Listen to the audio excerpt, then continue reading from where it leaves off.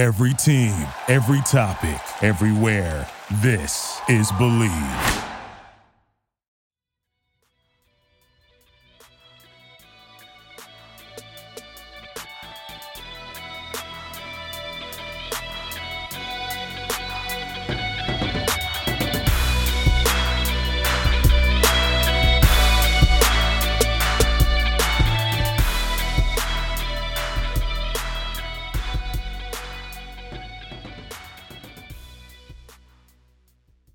Hey, what's up, everybody? Welcome back to the Believe in the Jaguars podcast right here on the Believe Podcast Network. I'm your co-host, Phil Smith, a.k.a. Phil the Filipino. And always, I am joined by the managing editor of the Jaguars Wire, my good friend, James Johnson. Jay, good to have you back and excited to get into our really, really interesting topic today that we came across on Jaguar Twitter. And we've altered it just a little bit, but I know we're super excited to talk about it.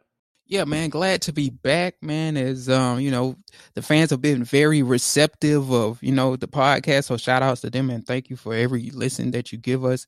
And yeah, this is kind of, paying homage to them, taking one of their topics from Twitter and flipping it around, putting our own little twist on it and, making it a podcast topic that, I think we'll give them some good content out of. So yeah, I can't wait to get going. Absolutely. If anything, Jaguar Twitter is reliable for, it's giving us content to speak about. So thank you guys for doing that for us in these, difficult times. Of course, we're all adjusting. Of course, we all hope that you are safe, happy, and healthy at home. Or if you're slowly returning to society, just be careful out there and practice that social distancing, wear a mask when you have to, just for everybody's sake. And we're going to get through this thing together. And I'm excited to hopefully get together with some of you guys here when the football season starts. And we'll actually get into a little bit of the NFL trying to resume at least, or try to get back to a little bit of normal life here in just a moment. But before we continue, we want to make sure that if you do enjoy the show, please go ahead and subscribe on Apple Podcasts and also give us a review. Shout out to everybody that has done that so far. It really means a lot, and it is a great, great way to support the show.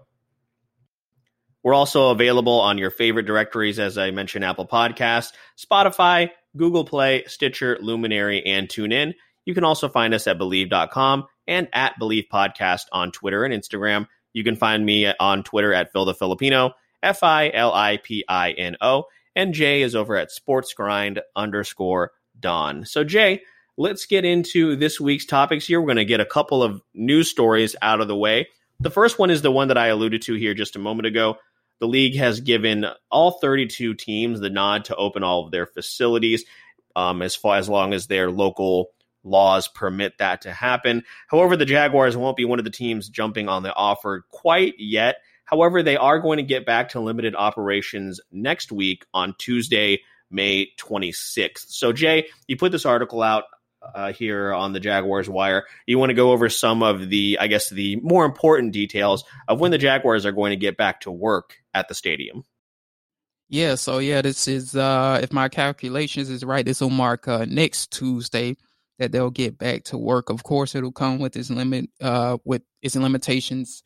Of course, everybody won't be allowed to be at the facility at the same time. I know the limit, if I can recall, let me look it up real quick here. Yeah, so the for partial operations, they can only have a maximum of 75 employees in the building at the same time, or at the facility at the same time, and no more than 50% of the Jag staff will be allowed there.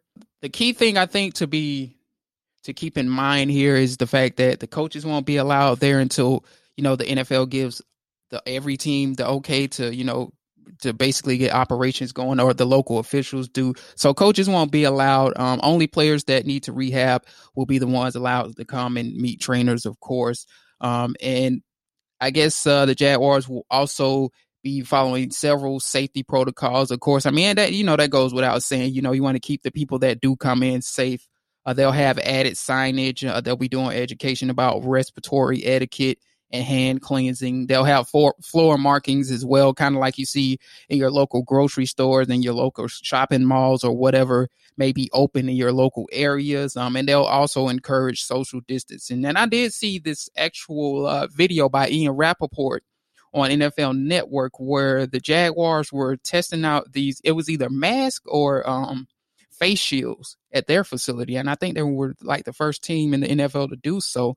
And, I think they will be implementing those too as well. So the Jaguars kind of broke the mold there in terms of, protection and the PPE that other teams may end up using as well. So there's that as well. So like I said, not quite getting back to 100% operations, but still nonetheless, it is pretty good to see things get trending in the right direction. Right. It's going to be very interesting to see how things pan out, of course, as you mentioned, until all 32 teams are able to return. The coaches cannot be in the building, which I think is understandable. Of course, you don't want to give one team an advantage over another. However, I just can't help but think, maybe we're rushing back to this thing in the interest of, like, as you mentioned, all these billionaires being able to, protect their bottom line. But that being said, that this is the world that we live in, and I certainly understand people wanting to try and get back to normal. I'm just worried, as you and I are both in positions where, we know people that are high risk, myself included, as I am an asthmatic, as well as have some respiratory issues. I just want things to be as safe as possible. But, I do definitely understand us wanting to get back to, where we have, live sports, hopefully come the fall. And we'll continue to be optimistic about that until something tells us otherwise. So moving on to the next bit of news here, Chris Thompson has officially been on the roster for over a week, but his deal has finally been disclosed as expected. It's a pretty team-friendly deal here, Jay, that will keep him as a Jaguar for at least a year with a base salary of $1.05 million, with a salary bonus of $250,000 and a roster bonus of $100,000. So, a lot of people were cautiously optimistic about this signing. However, they are worried about him staying healthy, which I think this deal reflects. So, Jay, what do you think about Chris Thompson being here on what seems to be kind of a lower end prove-it deal, but also, giving him the opportunity to hopefully make an impact on the team. And we definitely hope that he's able to do that. Yeah, I mean, that's not a bad deal at all by Chris Thompson. And he's a guy that, again, going back to what I said on last podcast, very familiar with Jay Gruden. Jay Gruden believes in him very much so. He said that himself, actually, in the presser that he did this week with the local media. And he said, that's part of the reason why he's here as well. Like, he came here and he said the Jags had actually been talking to him since the beginning of free agency, but due to like some injury concerns and the limitations of the coronavirus, he didn't really get into this point or the point of signing until now. So either way, glad to have him. Pretty cheap deal. If he balls out and proves what we saw in Washington as a passing threat, I think, they could probably extend him on another like 2-year deal or something next year or whatever the case may be. But yeah, certainly not a bad deal by any means. And as I mentioned before, we certainly hope he's able to make that kind of impact and also stay healthy, because I think based on what we were able to see when he was with Washington, he was definitely able to contribute quite a bit, and he was a good player. And I know I echo these sentiments for you as well, Jay. Definitely hope that he's able to stay healthy and stick around and prove himself, I guess, is just the bottom line. So we'll see what happens as far as Chris Thompson. I think like what we should expect, again, like, and you make a good point, if he's healthy, I think what we should expect out of him is to maybe for him to fill that Corey Grant type of role that we saw the Jaguars at least trying to get to with Corey Grant before they let him go. So yeah, I think kind of that mold of Corey Grant, that passing threat, that guy that could cause mismatches out of the backfield. And, he's just a guy that could bring an extra element for Gardner Minshew, who, as we know, is a young quarterback trying to find his way at the moment. Absolutely. And we're going to talk about some of these players here in just a moment with this really, really interesting topic. I think that's going to cause up, it's definitely going to generate discussion, I guess is the way that I'll put it here. So, Jay, let's get into that with our main topic here. So, Jay, people may be sitting at home right now wishing that there were more things they were able to do. Well, we have something to tell them about that may offer the solution they're looking for. Yep. For those of you sitting at home, like most of us, you can still enjoy betting on betonline.ag. With the NBA, NHL, and MLB all on hiatus, you may think there's nothing to bet on, but that's not true. Yeah, we also have NASCAR returning, the UFC is up and running, and esports are also on ESPN almost daily. Yeah, and also coming up next Sunday, BetOnline has ex-Chicago Bulls star Horace Grant, Bill Cartwright, Craig Hodges, and Ron Harper all joining to discuss MJ's new documentary on ESPN, what is being called The Final Dance. So there's still a lot of fun to be had. So go to betonline.ag and use the promo code MyPod100 to receive your welcome bonus on your first deposit. Again, that's betonline.ag and use promo code MyPod100. BetOnline, your online wagering solution. So we saw this topic floating around on Jaguars Twitter over the weekend, Jay, and it was along the lines of how fans feel about the current roster. So we decided to switch it up just a little bit. Now, some of these we did keep, but for the most part, it is a little bit of a change from what was you guys may have seen on Twitter. So these are the topics that we're going to discuss here with this week's episode. So we're going to discuss who we feel is most likely to underperform or fall short of expectations, who we think is the best player on the team, the best new addition to the team, who we think is most likely to take a big leap forward, and who do we believe is on a prove-it year for the team.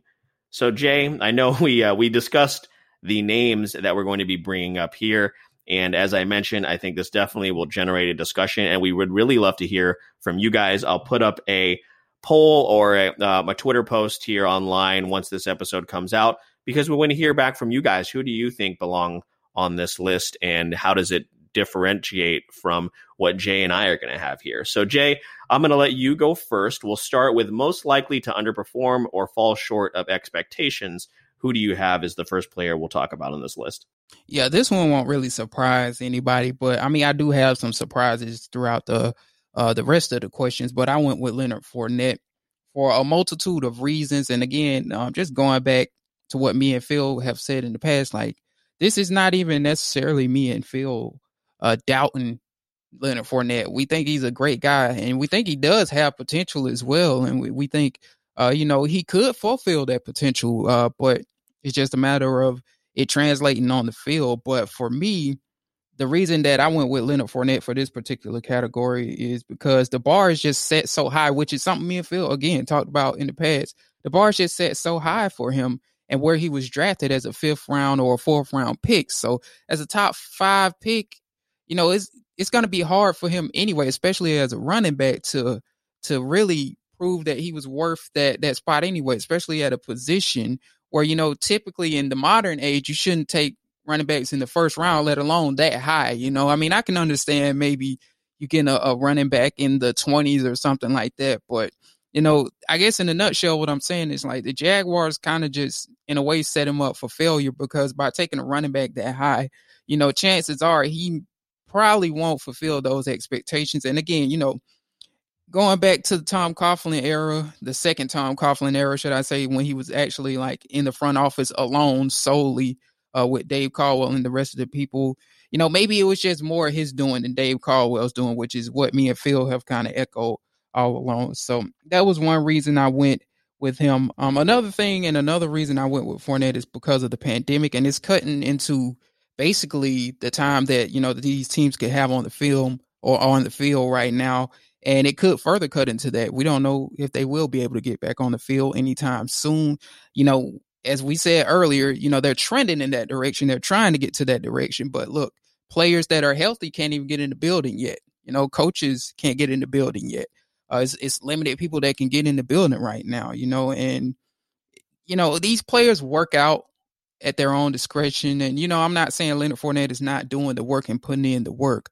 But that being said, like just getting on the field and doing this stuff in pads and what have you, it's just a different feel to it. So, that conditioning, could be an issue. Who knows? But that being said, it's just when he gets on the field, man, I think like the time that he's missed could just put him a little bit behind as well. That kind of concerns me personally. So that's another reason. And then when you look at how Jay Gruden operates his offenses, like while AP, did have a little success with Jay Gruden there, and, some others have as well, I don't think Jay Gruden necessarily utilizes the running back position the way in which Leonard Fournette will like. I guess that's the way to put it. I think he may pass the ball a little bit more than Leonard Fournette will like, and that might cause some friction, this, that, and the others. So, I don't know if he can reach the numbers that he got last year, but I guess time will tell on that. But, who's to say he's going to reach career numbers or close to it? I kind of have a hard time seeing him reach the figures he had last year from that perspective as well.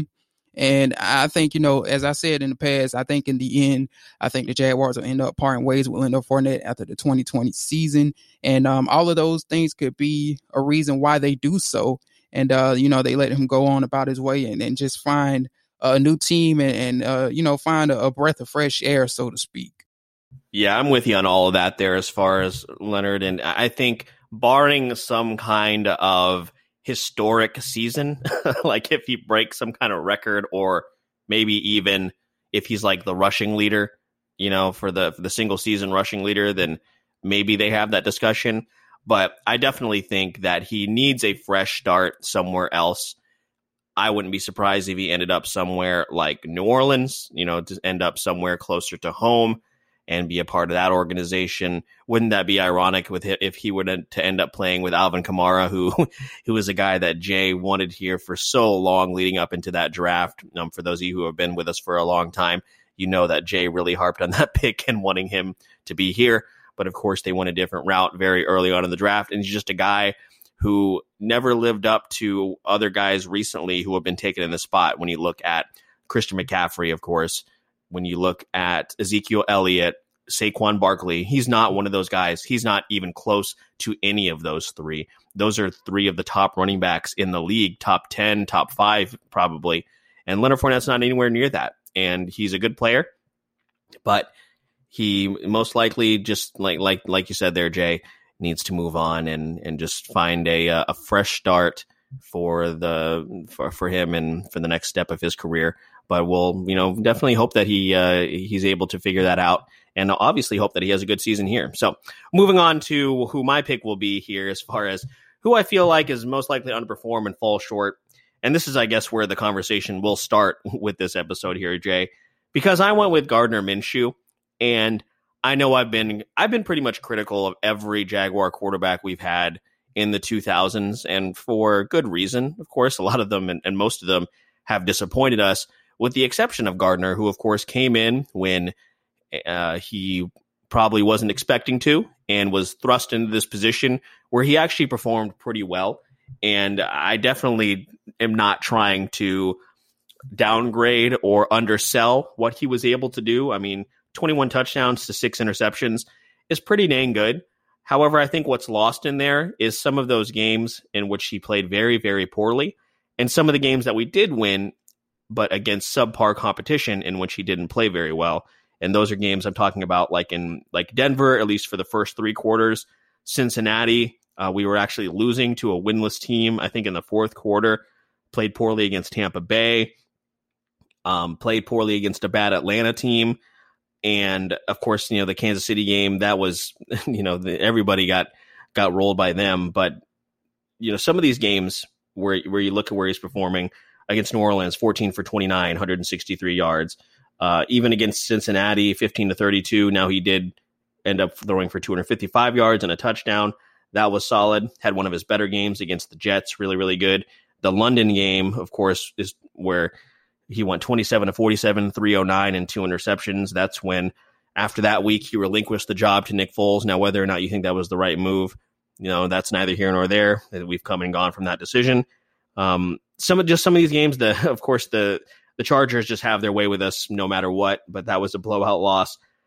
I'm just worried, and this is one of the reasonings you brought up about Leonard Fournette as well. He's going to be learning a new offense with Jay Gruden, and we've drawn comparisons with Gardner to Andy Dalton quite a bit, and we think they're very similar in terms of their play style and their ability, and maybe Jay Gruden will be able to know how to take advantage of that. I really hope that's the case. And I think I've already said this before, Jay. I hope I'm wrong about Gardner Minshew. I really do. However, I think his ceiling, I think we've seen his ceiling, actually, is what I'm trying to say. And we've also seen his floor, which can be pretty bad. And I just think that if the season goes the way that I think it's going to go, and the Jaguars are not going to be very good, that's going to cost the job of Doug Marrone and most likely Dave Caldwell if things don't go the way that I think if things go the way that I think they're going to go. And this new coach, this new regime, they're going to want their own guy, and that guy is probably not going to be a 6th-round draft pick, from the previous regime.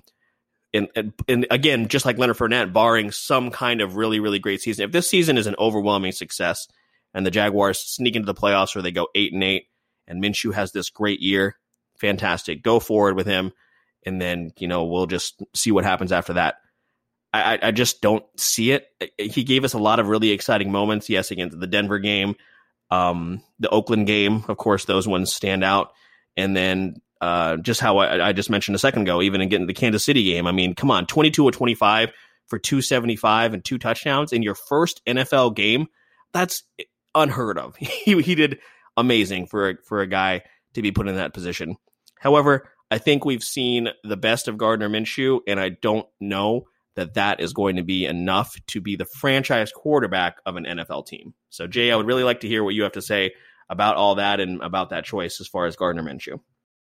Yeah, that was certainly going to ruffle some feathers there for sure. And, I'm with you to a degree on a lot of that stuff, man. In terms of what I think Gardner Minshew will be this season, I'm kind of 50-50 on it because like you said, like you brought up a good point, there is times where I turn on the film and, I see what he did against the Tennessee Titans week 4. And it's like, okay, this guy looks pretty legit. And then there's times where I turn on the film as well, that Saints game, and I look at teams that, can play him like the Saints and keep him in the confines of the pocket. And it's like, this guy does certainly need to prove himself because at the end of the day, if he can't beat those teams, essentially what you got, you really do have a case of Andy Dalton there. And you really have a reincarnation of the Cincinnati Bengals under Marvin Lewis in the sense that I say that in the sense basically that you got a team that has a quarterback that can get them to the postseason. But when it comes to the elite teams, can he beat those teams that can keep you in the confines of the pocket, that have, these cornerbacks that play you a little bit more tighter, this, that, and the other. And if so, if that is what they have in Gardner Minshew, then the Jacksonville Jaguars probably need to get a Trevor Lawrence or a Justin Fields because, you don't play the game to just make the postseason. You also have to make progress in the postseason as well. So that's why I say I'm 50-50 on Minshew. So, he could be a very good quarterback or he could be a bad one. But I think what my advice to fans is, especially the ones that are probably like just about to blow a gasket right now, what Phil has said is like, what would help with him is if you approach this season with the mindset of a journalist like me and Phil. And what I mean by that is just go into the season, and I can't tell nobody what to do, but I'm just saying you can save yourself a lot of heartache with Gardner Minshew if you go into this situation open in the sense, and I had this conversation with Vez, shout out to Vez, who we're going to answer one of his questions. Go into this open as a fan, open that Gardner Minshew could be the guy. But at the same time, you also have to be open when you look at that Saints film and you look at the film against the Philadelphia Eagles, open that he could fall flat on his face too. That way you don't set yourself up for disappointment. It's simple as that. Go to the season open with the mindset that he could be very good or very bad. Because if you're just looking at one and not looking at the other, clearly, you know what I'm saying, you haven't been evaluating the quarterback position well enough and you didn't watch him well enough last year. If you're just going into this with a mindset, you just feel like, and you just know in your heart that he's the guy, or you feel like, or know that he's just going to fall flat on his face. He could go either way or go to either side of the spectrum. And that's basically how I'm going to approach this season, is going into it open that he can lead us to Justin Fields or Trevor Lawrence. And I'm open that, he can actually look like a top 12 quarterback. And that's the gauge that I put on him. He has to look like a top 12 quarterback for the Jacksonville Jaguars not to go and get one of those guys next year, or the next regime to go get one of those guys next year. That's a very good point, Jay. Like, he's got to be a top tier guy.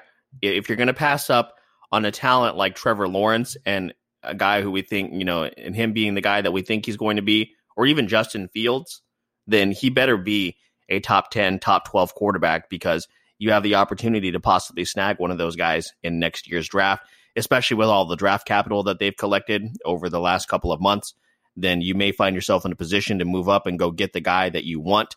Then yeah, he's got to be one of the best quarterbacks in the league for them to make this decision, because one of the future best quarterbacks of the league may be available here very, very shortly. So with that being said, let's move on to the next topic here, Jay. And I think we have pretty much the same pick for this one, and it's the best player. So I'll let you go on that one first. So who do you believe is the best player on the current roster? So yeah, for the best player, and I know he's a rookie as well as Minshew as well, I went with Josh Allen.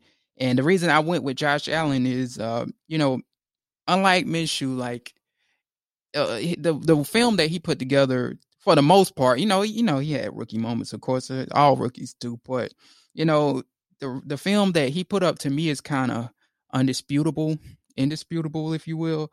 He's a guy that, if you look at the success that Josh Allen had last year, a lot of that was, for the most part, especially for a rookie, you have to have, think that he was playing off of raw ability for the most part. And yeah, of course, it's some thought going into what he's doing, of course, as well. But, as he gets older and gets more experience, he'll start to process the game a little bit more. And it won't be so much about ability, but then, the mental side of things will start to kick in. And that's very crucial for the defensive end position or the outside linebacker position. So I think, he's going to develop more moves. He's going to figure out how to set up linemen to put them where he wants them to be. This, that, and the other. I just think in time, man, when he just gets to that stage where it's more than just raw ability. And he said this himself, he's going to be a monster. So I think the best is yet to come. Here's a guy that, I guess you can't really put a lot into Pro Bowl nods, but, he's a guy that truly earned his Pro Bowl nod as a rookie and, set a rookie record for the Jacksonville Jaguars with the most sacks as a rookie. He beat out Yannick Ngakoue and did it with double-digit figures at that one, 10.5. So that's very alarming. And, he's a guy I also feel as though when you look into, how the team is now, Yannick is probably not coming back, we'd assume. I think Josh Allen knows that he's the future of this team. And I think that Josh Allen looks at a guy like Aaron Donald and Von Miller, per se. And he looks at not only the money they're making, but he looks at what they mean to their team and what they mean to their franchise. And he probably wants to be that. And you can see that and you can feel it when you look at, for example, when Josh Allen did the conference call with K'Lavon Chaisson, Josh Allen felt like the rookie or felt like a leader of this Jacksonville Jaguars team, talking to Chaisson, encouraging him, telling him, you're a good player.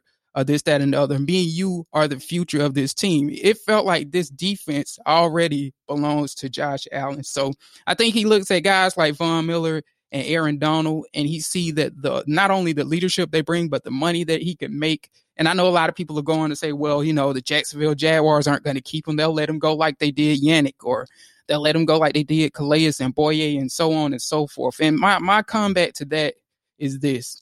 I think Josh Allen is so talented that he has the potential to be those guys in the end. And at that point, when you produce at the level that they have produced, it's indisputable that you should get paid. So therefore, I think the Jacksonville Jaguars will probably end up paying him in 3 more years if he is what I think he is. And what I mean by that is Yannick Ngakoue, for example, wants $22 million per year, right? The Jacksonville Jaguars could easily say hey, you're not Aaron Donald, you're not Von Miller, you're not this guy, you're not that guy, you're not the other. But I think in 3 more years, at the rate Josh Allen is going, he will be the top guy at his position, and you won't have anything to dispute with him. If he wants top dollar, you're not going to have a choice but to give him top dollar. And therefore, and especially with the Jaguars situation where the salary cap is looking better in the future, therefore I think they would pay him in the end. So that's basically in a nutshell why I think that Josh Allen is the best player on this team and will be in the future.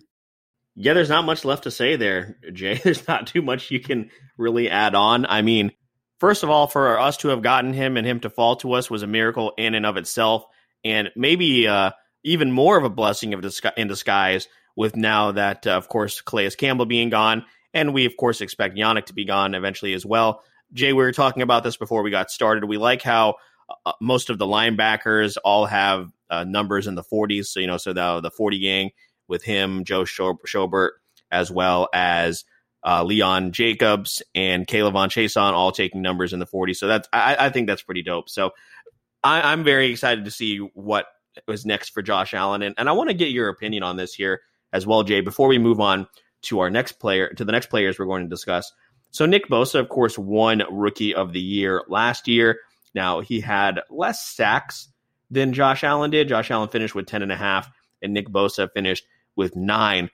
Why do you believe that it was him that won Rookie of the Year, Defensive Rookie of the Year, over Josh Allen? Do you think it had pretty much everything to do with the success of San Francisco? That, and I believe it's simply a popularity contest, because you look at it, not only did Josh Allen, and it wasn't by much, but not only did Josh Allen get more sacks than Nick Bosa, and I can't remember the exact figures, but I looked it up on Pro Football Reference. Bosa got significantly more snaps than Allen. So for him to get more sacks than him, despite, getting 100 to 50 less snaps than him, and not being a starter, by the way, Nick Bosa started more games than Josh Allen was too. So, Bosa beat him in that ratio too. I think the people that did the voting on this thing couldn't have looked at, that those two elements that, Josh Allen was able to outdo him in sacks despite seeing the field less. And, from that perspective, man, like, I don't understand, like, and this is not even biased, but I don't understand, like, how Josh Allen didn't win the Defensive Rookie of the Year award. But look, that's neither here or there, because if he becomes what, like I said, I think he can become, eventually Josh Allen will be a guy that you're going to see as one of the faces, not necessarily the face, but one of the faces of the NFL.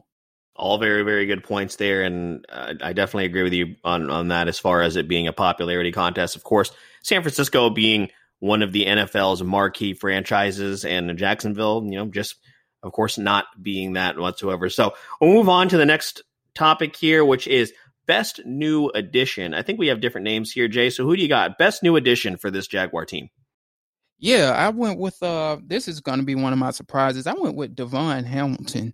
And I think DaVon Hamilton is going to have a very, very good year, personally. I guess it's still up for debate if he'll start. Al Woods could start at nose tackle, but at the same time, Al Woods is the oldest player on this team, 32 years of age, or 33, if I'm not mistaken.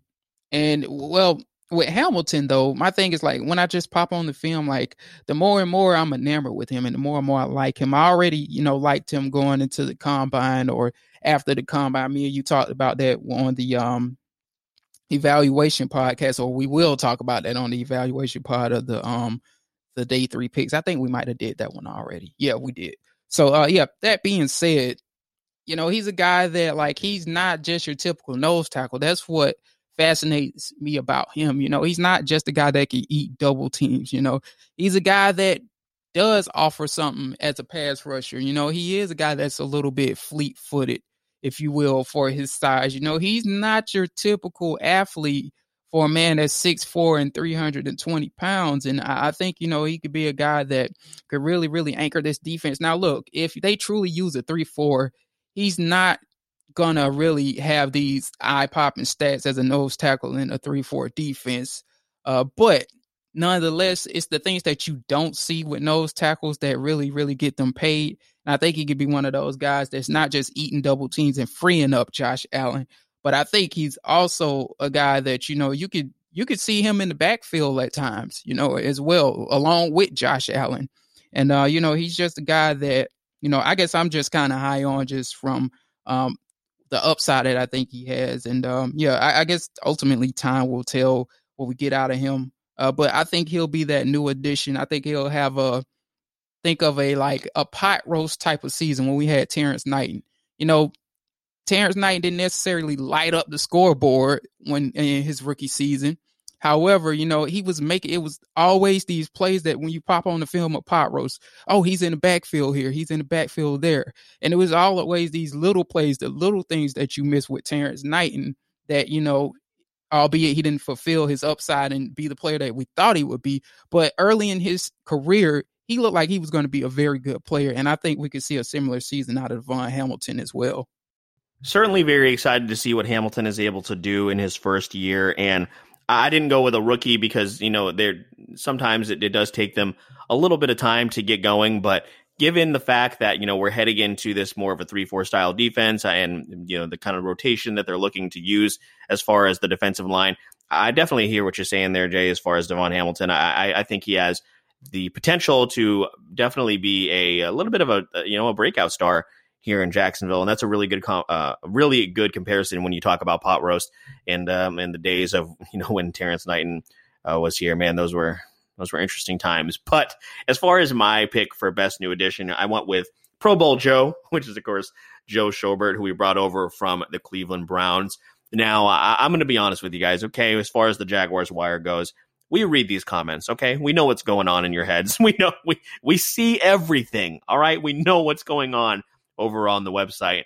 And a lot of people kind of dismiss this very, very big signing as nothing, kind of a throwaway, but it's not. Joe Schobert is a former Pro Bowler, and like Jay said, as far as Pro Bowl appearances, with Josh Allen, you can kind of throw those out the door, but still, he is a Pro Bowl caliber player. I guess is the way that I'm looking at it. As far as his consistency, he's played all 16 games, 3 out of his 4 seasons there in Cleveland, and the season that he did miss, or he was not able to play 16, he still played 13 games and still amassed 103 tackles. Last year, played very, very well, had 4 interceptions for a linebacker. Jay, I was looking back at this article you put up back in April about why he chose the Jaguars. One of the big things, of course, bringing him in to be the Mike linebacker and take that position away from Myles Jack, I think is probably the biggest impact he's going to have right away. I think he's going to be a good locker room guy. I think he's going to be a good leader to team up with those guys, as we already mentioned, Myles Jack, Leon Jacobs, Caleb Vaughn, Josh Allen. I think the core of this team is going to be very, very good as far as the defensive line and the linebacking core. Very, very excited to see what he does. And I think fans that maybe don't know really too much about Joe are going to be very surprised. Of course, it's going to be natural for people to try and draw a comparison to Paul Posluszny. And, maybe you need you do need a guy like that to anchor the defense and to kind of be the leader. And I think Joe has the ability to do that. And him knowing that Dave Caldwell and the coaching staff wanted him here so badly, I think that's going to go a very, very long way. So I went with Joe Schobert as the best new addition because I honestly, Jay, am just very, very excited to see what he's able to do. Yeah, I think he's going to make a world of difference too, to be honest with you, because look, man, and I was one of Puz's harshest critics, but at the same time, I understand what Puz meant to this defense. And for every bad angle and for every struggle in coverage that Puz had, make no mistake about it, when he left that locker room, not only was his leadership missed, but it was parts of his game that was missed on the field too. Notably the Jaguars' ability against the run. And, Schobert is a guy that, can offer you something there in that department. And like me and Phil has said in the past, he's a little bit better in coverage than Posluszny. Now, we're not out here saying that he's Bobby Wagner or anything like that in terms of coverage, but he's certainly an upgrade. And he's, again, like Phil said, he's somebody who knows what he's doing at the middle linebacker position, which was the issue with Myles Jack. And part of the reason he came here was to play alongside a beast like Myles Jack, and they'll both be the middle linebackers for this defense. That's barren. They go with a 3-4 like they say they are. So, he puts Myles Jack in a better position where he'll do all the thinking. He'll get everybody lined up and let Myles Jack play as freely as he wants, which is when Myles Jack plays his best. We saw that in the past, or at least before the 2019 season. When Myles Jack could just go out there and hit somebody, that's when he's his best. So those two together, they're going to be phenomenal, I think. And, I think I'm with you on that. I think Joe Schobert is a guy that is really, really going to help this team. And like you said, we see the comments. We might not reply to them or we might not say nothing about them, but we see the comments. But, if you're just dismissing Joe Schobert because he played for the Cleveland Browns, you just haven't watched enough football outside of Jacksonville, because he was a guy, when you turn on the film of the Cleveland Browns, you couldn't help but see him around the ball all the time. When I watch the Browns against the Steelers, I always see Joe Schobert in the picture. When I watch the Browns, even when they played us, I saw Joe Schobert often around the ball. So, it's little things like that, people say. It's like, really, did you really watch anything on this guy? Are you really going to dismiss him because he played for the Cleveland Browns? But hey, that's neither here or neither there. But expecting good things from Joe Schobert. And I can't wait to see what him and Miles Jack look like in the middle.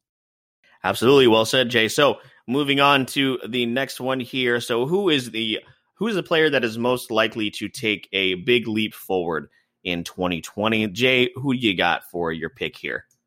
I contemplated going with DeJuan Smoot, but I went with Taven Bryan. And, I think the thing about Taven Bryan is it's possible, like I said, if they truly move to a 3-4, Taven Bryan might not exactly light up the stat sheets, but I'm saying this solely based on what I saw from Taven last year. A lot of people discount what he did last year, and I think like a lot of people are also overlooking what he did last year. And like, again, I'm not saying he went out there and balled out on a Pro Bowl level, but there were flashes there. And there were things that you see on film that you just certainly can't ignore. Just like people can't ignore the fact that Gardner Minshew went out there and won 6 games and the things that he flashed. You would be wrong to dismiss what we saw out of Taven Bryan. It was a string of games. I think it was like week 4, 5, and 6, somewhere around there last year, where Taven Bryan was often in the backfield. He was a guy that was making plays in the backfield, and that stood out to me. And, he kind of fell off a little bit after that. But when you're in a position like Taven Bryan, where you're seeing a lot of snaps one game and then the next game you're not seeing snaps, it's kind of hard to find your rhythm in his defense. So, I'll give that to him, like for the situation he's been put in, he hasn't been exactly given enough snaps at times to continue his success. And I think that was kind of the case last year. But then, you see the last game, how he finished after putting together that string of games that I just mentioned. Like I said, week 4, 5, and 6, I think it was. In the end of the season, Taven Bryan comes out and puts some quality reps together against a pretty good Colts offensive line, and most notably Quentin Nelson. And Quentin Nelson is a Pro Bowler, all Pro, 2-time All Pro, if I'm not mistaken. And Quentin Nelson is a guy that is no joke, man. Like, Quentin Nelson is one of those guys that, when people were like, oh, why did the Colts take him in the top 10? Who takes a guard in the top 10? I was like, well, if it was ever a guard to take in the top 10, Quentin Nelson was that person. Absolutely surefire, no doubt. And he's a bona fide stud and will be for many, many years. So, it's things like that I see that make me confident that Taven can be that guy or be what, people wanted to out of a late first round pick, so to speak. I know, me and Phil have been the harshest critics on this. They did pass up Lamar Jackson for him, but that doesn't mean that Taven Bryan can't be a good player that the Jaguars hold on to for many, many years. And, he might feel at home even more so now, if they do utilize the 3-4, like, they're saying they will, because, he came from a 3-4 background at Florida. That's what got him recognized. That's what made him a late first round pick. That's what people saw in Taven Bryan, aside from the Jacksonville Jaguars. A lot of people saw potential in Taven Bryan, not necessarily as an immediate starter, which the Jaguars didn't either, but people saw potential in Taven Bryan just as well as the Jags did. But I guess the Jags kind of beat everybody else to the punch. But nonetheless, he could feel right at home more so in the 3-4 defense. And again, you might not see it like on the stat sheets or whatever, but he's a guy that I think could take the biggest leap going forward. Yeah, Jay, Taven Bryan's definitely taken some shots from us over the last year or so, and that's not his fault. It really isn't his fault. Now, for whatever reason, the team, of course, at that time believed in Blake Bortles, and we had it in our heads that they were going to take Lamar Jackson if he was there. And even though there was no evidence to support that claim, we ran with it. And I still remember being in Dallas with our buddy Josh, and just the sheer disappointment of hearing the name Taven Bryan, who was the last name. Take the last person I thought the Jaguars were going to select at that pick. Taven Bryan was still behind that guy. Okay, that's how far down the list Taven Bryan was as far as thinking that he would be a Jaguar. However, he's had a couple of years now to be in the team. He's had the opportunity to learn from guys like Calais Campbell, Yannick Ngakoue, whether or not they, Jan's relationship here, of course, with the team was affected in any way, not sure. but he's been able to learn from really, really great players and be part of a defense. What's the name of the Marcel Darius, able to learn from him. That's valuable information. And for them, like you said, moving in the direction of this 3-4, I think will help him a lot more as far as his development. And I almost picked Taven Bryan as well. I just didn't want us to have too many similar selections here, but I could definitely see Taven Bryan making a big step. And he flashed quite a few times last year. And I remember almost all those times because we would text each other immediately. Did you see Taven? Did you see Taven just do that? That happened a lot last year, and it started happening consistently. So I definitely agree with you. And there's people out there on Jaguar Twitter and Jaguar social media that feel the same way. So I definitely hope it works out for him because he definitely received a raw deal, and I think he knows that. But he's also just kept his head down and just played football, and that's good for him.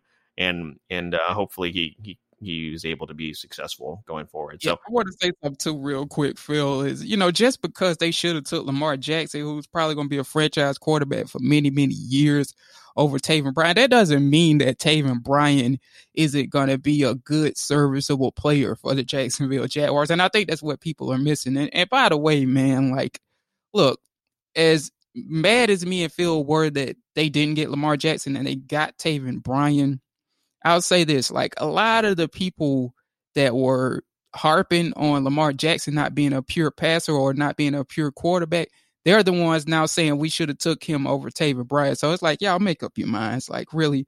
But, that's what comes with the job, man, is when you're wrong about somebody, me personally, I have no problem with admitting that. And not to say that Taven Bryan has necessarily so quote unquote prove me wrong yet, because he still has a lot of growing to do and a lot of developing to do, and he has to flash a lot more consistently. But again, I can admit, it was just times where he wasn't on the field enough to be consistent, and what we saw that was alarming. I'm not going to ignore that because I wanted Lamar Jackson over him, because at the end of the day, if Taven Bryan still pans out to be a good player, that's still good for the Jacksonville Jaguars. I mean, I think that's what people should want. That's what the fans should want. Yeah, we missed on Lamar, so you should be hoping Taven Bryan is working on being the next J.J. Watt or whatever the case may be, to somewhat justify that.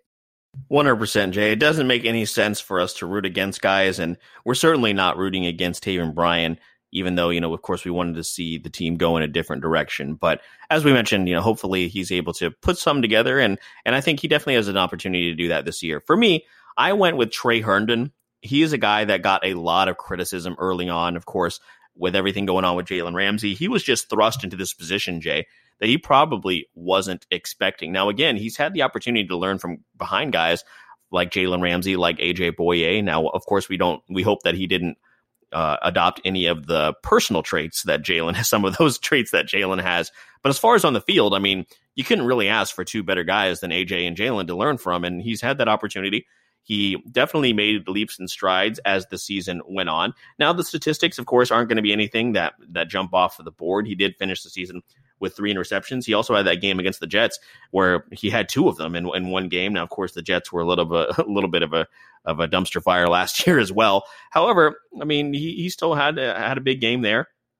And again, he went up against some top-notch competition as far as who he was, playing up against with AJ on his other side. Now, of course, the hope is that CJ Henderson develops into a guy like a Jalen Ramsey, like a AJ Boye. You hope that he has a career like that. And the only person, and one of the biggest guys that may benefit from that is Trey Herndon. So, Jay, I don't necessarily have as far as wasn't able to, I haven't watched too much film back on Trey Herndon. However, what I was able to see is a guy that got better as the season went on and is just really, really working on his craft. So what do you think? Do you think Trey Herndon is a viable candidate for a guy that's able to take big leaps and bounds for the team this year? Yeah, I do. And, I think somebody who really is cheering for Trey Herndon is Tony Khan, who he makes the decisions on bringing in the undrafted guys and doing the analytics on those guys. And I'm sure he does analytics on other stuff too. I think his job is kind of, at this point, it's kind of just unclear and hard to predict. No offense, Tony, but I know that's one thing that he does do for sure and takes pride in. And Trey Herndon was one of the guys that came up on the analytical side of things that flashed for them as an undrafted guy and a guy that the analytics pointed them to when he was in college. So, I think like he could definitely be a guy that takes a leap this year. And the reason for that is because you look at the Jaguars, and I talked about this in a prior article, but you look at the Jaguars' history with undrafted players, and they have a more fortunate history than most other teams, I would say, do in that category. Now, look, in terms of draft selections, they've missed on first round picks. They've not kept the elite ones that they've needed. But one thing we cannot say is that the Jacksonville Jaguars haven't been able to bring in undrafted players that end up being starters and very good players. Allen Hurns is one of them.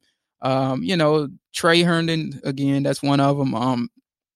Gerard Wilson, he's currently starting for us. You can argue that he's a serviceable player, and it's been several others in the past that's just escaping my name. Allen Lazard, that's escaping my mind right now, albeit he's with another team. But the Jacksonville Jaguars were the ones that saw the potential in Allen Lazard, put the money necessary into getting him, and brought him in. And I just, oh man, how I wish they would have been able to keep him. But hey, we got a new Allen Lazard now. We got Colin Johnson.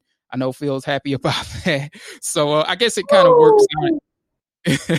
I guess it'll work out if Colin Johnson is what we think he can be, potentially. But you look at their undrafted history, man, and I think, that in a way bodes well for Trey Herndon. And, I think the future could be bright for him. I think, he probably can settle in at the cornerback position, and it'll be him and CJ. So Herndon and CJ, or should I say Herndon and Henderson, sounds like a law firm or something like that.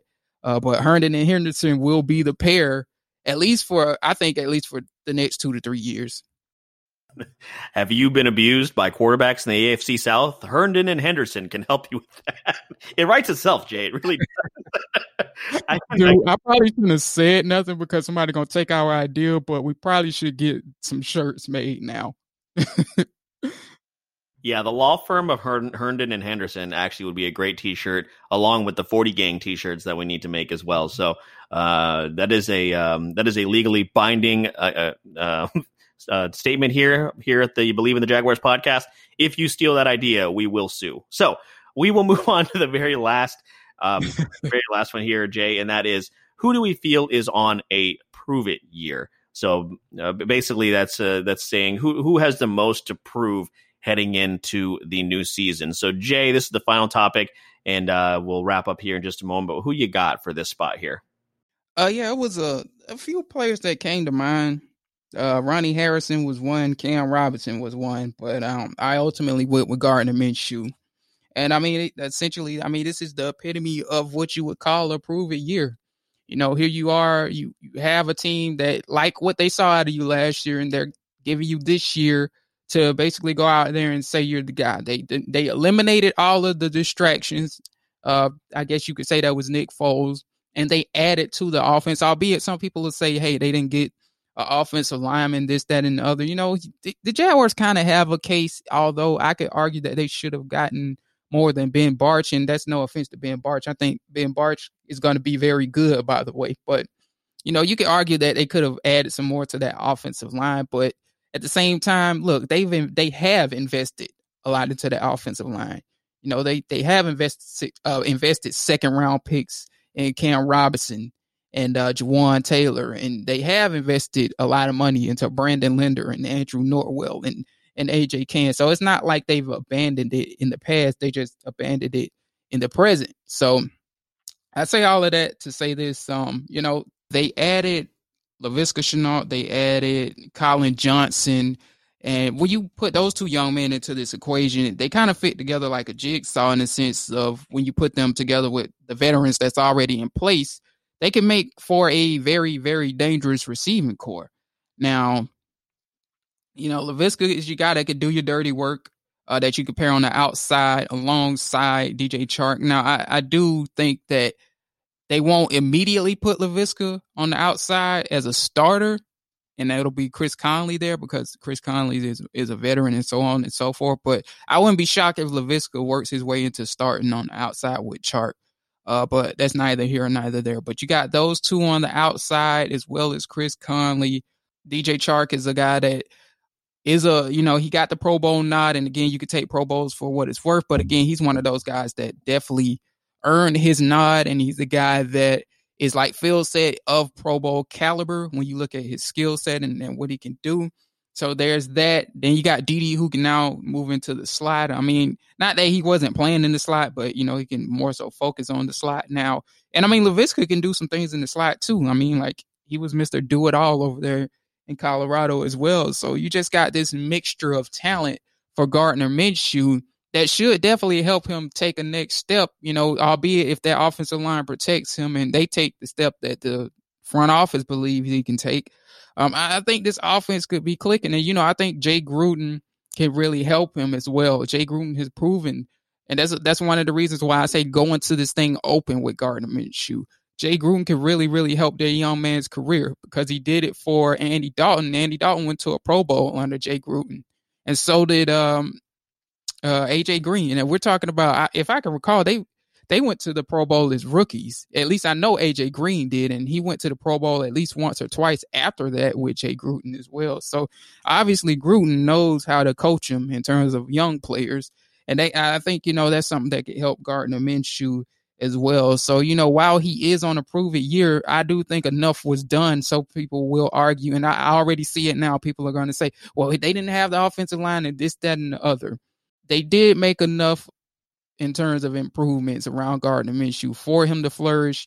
And I'm really excited to see him in terms of the end of this season, which we talked on before, because he's going to face some elite defenses. I think he's going to face like 3 or 4 top 9 defenses. And I really hope this offense is healthy so we can get a fair reading on Gardner Minshew and we can make the call on whether or not he's a guy or not that we can move forward with, and make the call or not whether we need to start looking at the quarterbacks in next year's draft, or perhaps a veteran, which, we've been down that road before with Nick Foles. But, it was one guy we have mentioned here on the Jaguars Wire and on the Believe in Jags podcast, and Aaron Rodgers, who, we don't think he'll be a free agent, or he'll be a guy that, I guess I should say, we don't think he'll be a guy that will come to Jacksonville.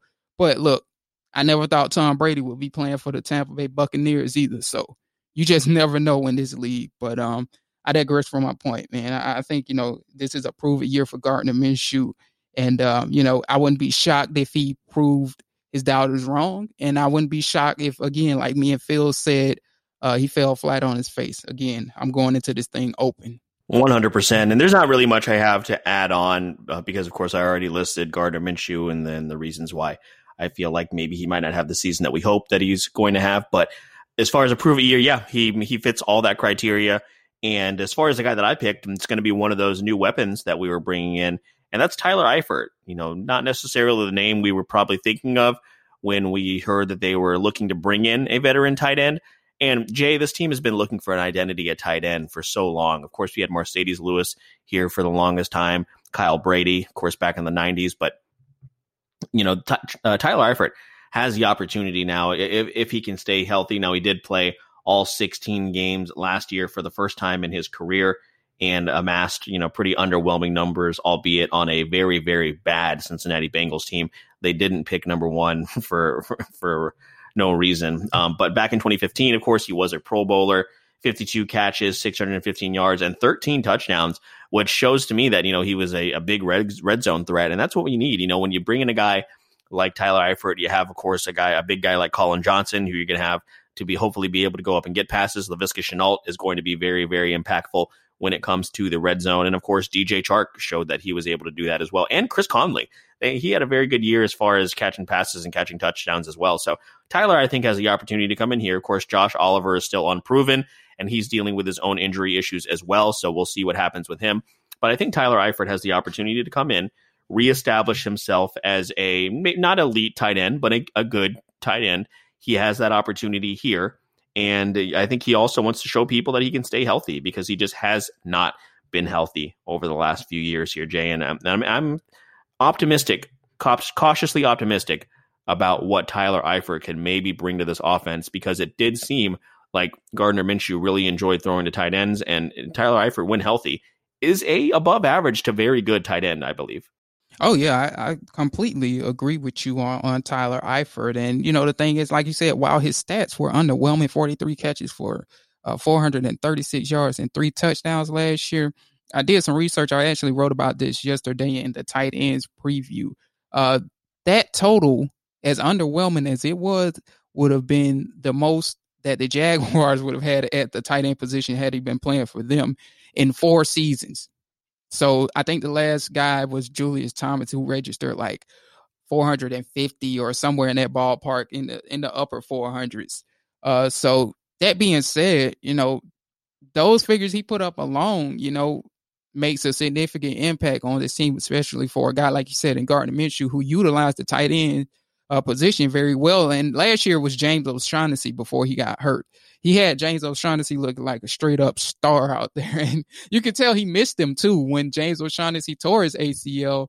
You look at the Jaguars charting, it was a lack of, I guess you could say, lack of throws to the middle. And that's understandable. And that's another reason why, I think Gardner Minshew could improve is because now he has threats in the middle as well. Like people forget that he didn't have that guy in the middle because, like I said, all of his tight ends basically went down. And another guy that he built a great bond with was Josh Oliver in the training camp phase. And I think people miss that too because nobody ever saw Josh Oliver really on the field. But he got 3 catches for 15 yards in the regular season, but nobody really saw Josh Oliver on the field like that. But the thing is, like everything you heard coming out of training camp last year was, well, not necessarily everything, but a lot of things you heard was, oh man, Gardner Minshew really likes, the tight ends. He really likes specifically Josh Oliver, and that was taken away from him before he can even hit the field. And who knows, man? Like maybe we would have seen flashes out of Gardner in the preseason, even before the regular season, had he had Josh Oliver to go out there with him. But, Josh Oliver had the hammy issues and what have you. So, maybe Gardner Minshew looks like a bona fide guy before we even get to week 1. And it's controversy from that standpoint. But, we'll never know. That's neither here or neither there either. But, I agree with you. Tyler Eifert is a guy that could really help him out. And he knows the offense better than anybody on his team. Although he has admitted, some of the things, have changed. The verbiage has changed. And, there have been some additions to Jay Gruden's offense. But for the most part, he's the guy that, they're probably going to be asking like, hey, what do I do here, there, and everywhere, as well as Chris Tompkins or Thompson, should I say. So, going forward, I'll be watching Tyler Eifert as well. And I wouldn't be really shocked if Eifert could at least match those numbers from last year and it makes a significant impact. Yeah, and another guy, just like Chris Thompson, we're rooting for. We hope that he's able to put it together and make an impact down here in Jacksonville and be a part of a tandem, with Josh Oliver. That it does nothing but help as far as, having, multiple, as many weapons as possible to help your young quarterback. So that wraps it up here, Jay. This ran a little bit longer than, we normally go. However, we just found a good opportunity for content and ran with it. So thanks again, to Jaguars Twitter for helping us get through these times. And, where even though there's not a whole lot to do, we're still going to keep bringing you the best content out there in the podcast world. So Jay, we're going to get out of here shortly. Before we do that, let people know what they have to look forward to as far as the podcast, as far as guests and interviews we may have coming up, and as well as the website as well at the Jaguars Wire. Yeah, man, we got a bunch coming up. I've put together, like I said, and I've been saying this the last 3 podcasts, but I have put together a guest list and I have started reaching out to those certain guests. Hopefully we'll have one on next week. I don't want to say too much about it. But yeah, we'll have a guest on next week to talk about one of the draft picks that we got. I guess I'll throw that hint out there. Hopefully we'll see if all goes well, and we'll be looking to link up with Nick probably at the end of the week and finish up our evaluations on the rookies as well. We want to finish that up. We don't want to have an incomplete series here on the Believe in Jags podcast, as all of you all have been very receptive again, and you guys have been giving us reviews and you guys have been giving us listens, and we're very appreciative of it, and we want to keep bringing you all the best content available.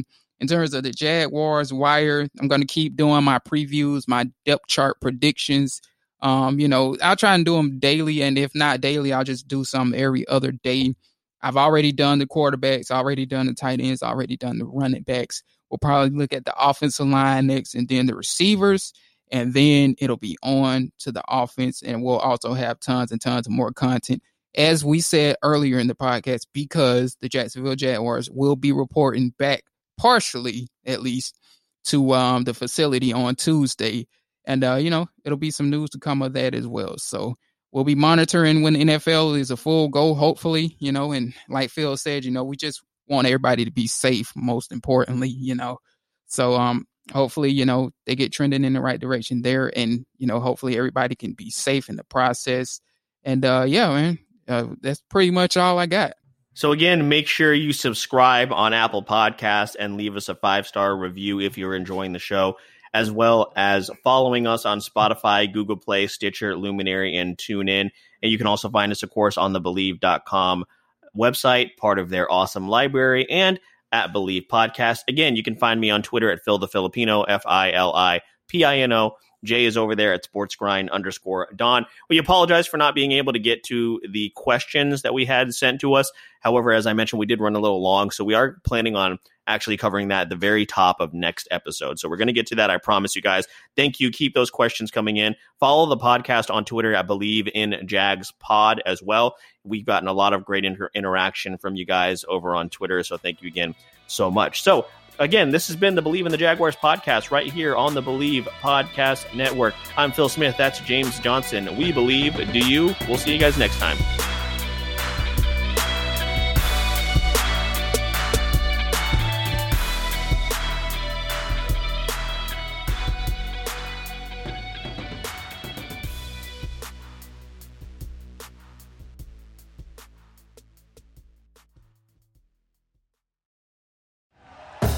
Thank you for listening to Believe.